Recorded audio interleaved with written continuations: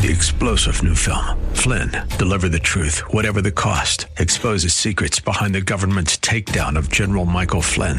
Flynn knew what the intel world had been up to. He ordered the first audit of the use of contractors. This set off alarm bells. He told the truth. He was the most dangerous person for Donald Trump to hire. They had to get rid of Flynn.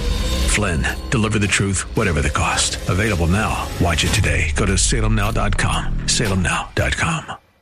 I know what you're trying to say, baby. You're trying to say, oh yeah, it's business time.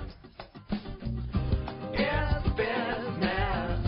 It's business time. I know what you're trying to say. You're trying to say it's time for business. It's business time. Ooh, it's business. It's business time. Oh, yeah, yeah. Next thing you know, we're in the bathroom brushing our teeth. That's all part of it. That's foreplay. Foreplay is very important in love making. I'm Rob Black, talking all things financial. Joining me now, Dr. Jeff Rosen, Chief Economist with Briefing.com. How are you today, Mr. Rosen? I'm pretty good. Pretty good. The housing numbers that we saw out today, it was something that I think should have helped the market, the existing home sales report for March. What did we get from those numbers? I mean, sales beat expectations, and I think that's the key. If you've looked at economic releases going back the last couple months, just about everything has come in below expectations. So the fact that we had a nice positive surprise, I think helped at least the feeling that things are getting improving, things are getting better. The numbers themselves were pretty strong. Comparably, and these are relative comparisons, it was the best sales number since September. We saw a downward move in investor demand and an upward move in first-time home buyers. So the trend is getting back to a more normal selling environment. And since this is March numbers and the real big selling season starts, in the next couple months in April, May, and June, so the fact that things are improving, things are looking good, that gives you a little bit of hope that we're going to get some nicer numbers going forward. There's still the same problems that we've seen.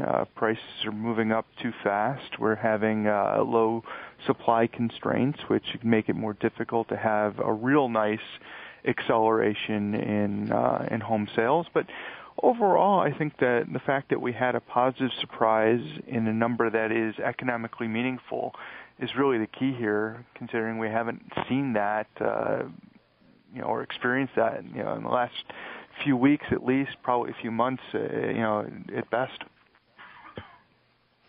I tend to say, Dr. Jeff, that there's no right answers in economics, just compromises. And my knowledge of economics is one millionth of yours. So when I see a number on the housing starts or the housing numbers look really good, prices going up, as a homeowner, I go winner, but as a renter, I go loser. And that comes into there's no right answers. Am I onto something with right answers, or do you disagree with that? I mean, you're right. I mean, there's always a winner and a loser in economics. And the question is, how many more winners than losers do you have? If in the aggregate the winners are majority, that's good. If in the aggregate the losers are the majority, that's bad.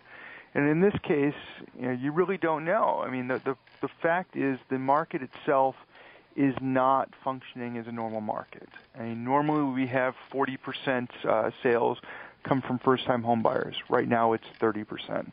Normally you have you have existing home supplies, inventories of around 6 million. Right now we have, not 6 million, 6 months. Right now we have a little more than 4.5 months supply. So there are constraints that are going to prevent, strong growth. As a homeowner that's not looking to sell, that might be a good thing. If you're looking at the fact that your prices are going up, and maybe you could take some money out of the house and buy some stuff that you wanted to buy, or invest more in your home because the home's worth more, so you can get a second loan on your house. Maybe that's a good thing for you. In the overall stream of things, I don't really know in this case. It's nice that we had a positive surprise.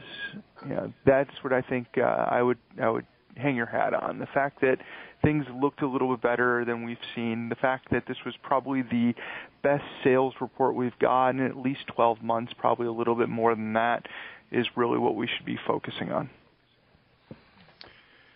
Okay, I can go with that, work with that per se. Fed rate decision. Your compatriot at the briefing, who does the morning page one, Patrick O'Hare, he mentioned something like some days it looks like the Fed's going to raise rates and that's a good day. Some days it looks like the Fed's going to raise rates and that creates a bad day on the market. Stripping the market out of it, when do you think the Fed should raise rates? Is there a right answer here? I mean, the right answer, in my opinion, is the Fed waits for as long as what the Fed's mandate is. You know, we're expecting 2% inflation. We're expecting full employment. If you look at where we're at today, you know, the unemployment rate looks good. I would argue that the unemployment rate is biased, and a more true representation of the unemployment rate is, you know, at least a few percentage points higher. So we're talking instead of 5.5%, maybe it's 7.5%, maybe it's 8%. You know, is that a market that is overheating? Is that an unemployment rate that we're willing to bet that wage growth can occur at? And I would argue no. I would still say that employers are in the aggregate, employers have more control over wages than employees, meaning that, you know, an employee who wants to leave for another job is not likely to find a job that is significantly higher paying. And if we look at where our inflation is, especially even if we wipe out energy, we're still coming in well below what the Fed's target is. So why would we raise rates when raising rates would only add to unemployment woes and only cause a more downward move in inflation growth? And I don't see a reason for that. I mean, if you talk to other economists, maybe you get a different answer, but I'm in the camp of you know, Larry Summers and Paul Krugman and that type of respect where, you know, right now there's no reason for a rate hike. And there's no signs of overheating, and there's no signs of, you know, inflation coming on in the next few months. There's no signs of a vast improvement in jobs.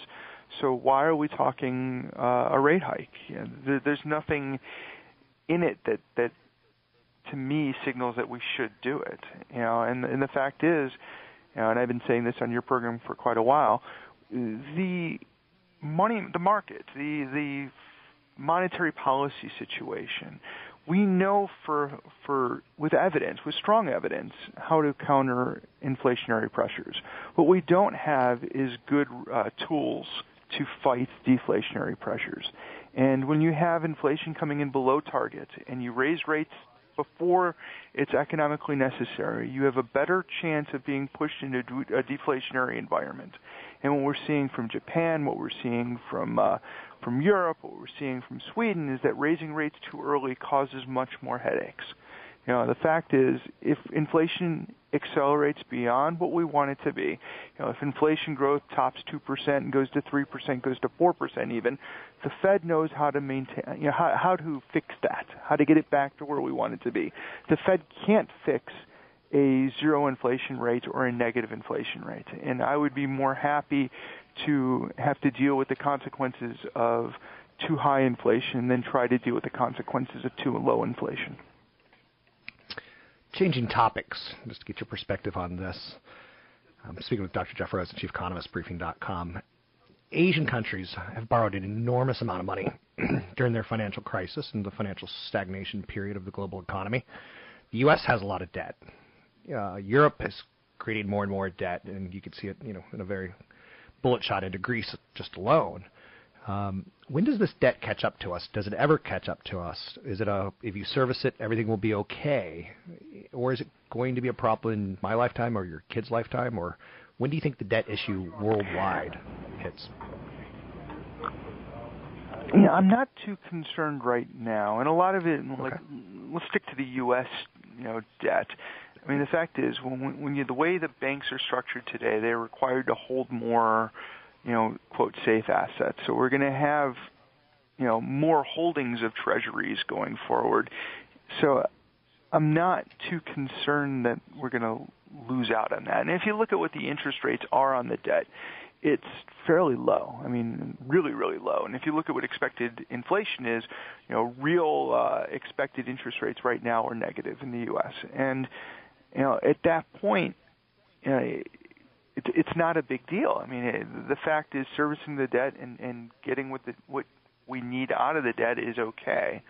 I'd be more concerned with, a situation where interest rates were rising, but I don't see that happening right now, and I'm hoping the Fed keeps things, more under control. So, at this point, we're talking decades out, to have any type of crisis, at least in the U.S. sector, with the way the debt is structured. So I'm not too concerned. How about things like Social Security, the entitlement programs, Medicaid? Will that become an anvil around our children's neck, or do you think we tinker with the formula a little bit and we continue to slide out of it? I mean, it all depends on, what politicians are willing to do. Right now, politicians understand that, the older you are, the more likely you are to vote. And tinkering with Social Security and Medicare is not a politically feasible idea. It's not going to get done. I mean, if you look at, my wonderful state of Illinois and the pension crisis that we have here, that, no one wants to fund it because no one wants to raise the taxes that are necessary to fund it. No one wants to change the pensions. No one wants to change Social Security. No one wants to change the, Medicare requirements because those are the people that vote you in. So until someone is willing to say, hey, I'm willing to take the political, brush back on it, it makes it more difficult. And right now, the fact is you can't be constrained by just cutting spending. You need to raise taxes, and pretty much across the spectrum to get everything back into balance. But no one's willing to do that. So, is it going to be an anvil around our children's necks? Probably. Is that a good thing? No. But that's just life.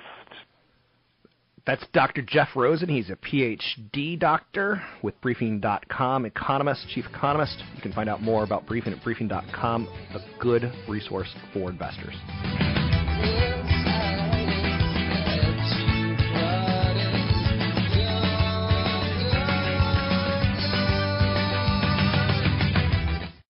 Three-star General Michael J. Flynn, head of the Pentagon Intelligence Agency, knew all the government's dirty secrets. He was one of the most respected generals in the military. Flynn knew what the intel world had been up to. He understood its funding. He ordered the first audit of the use of contractors. This set off alarm bells. The explosive new documentary, Flynn, Deliver the Truth, Whatever the Cost, uncovers the facts behind this scandal. Flynn told the truth. He was the most dangerous person for Donald Trump to hire. I find out the worst enemy that I'm going to face in my life is right here in America. They took my assessment and they wanted me to change it. And I was like, I'm not changing it. They had to get rid of Flynn. With in-depth interviews, archival footage, and never-before-seen personal records of the man behind the headlines. I just felt like I was drowning. Flynn, Deliver the Truth, Whatever the Cost. Available now. Watch it today. Go to salemnow.com. salemnow.com.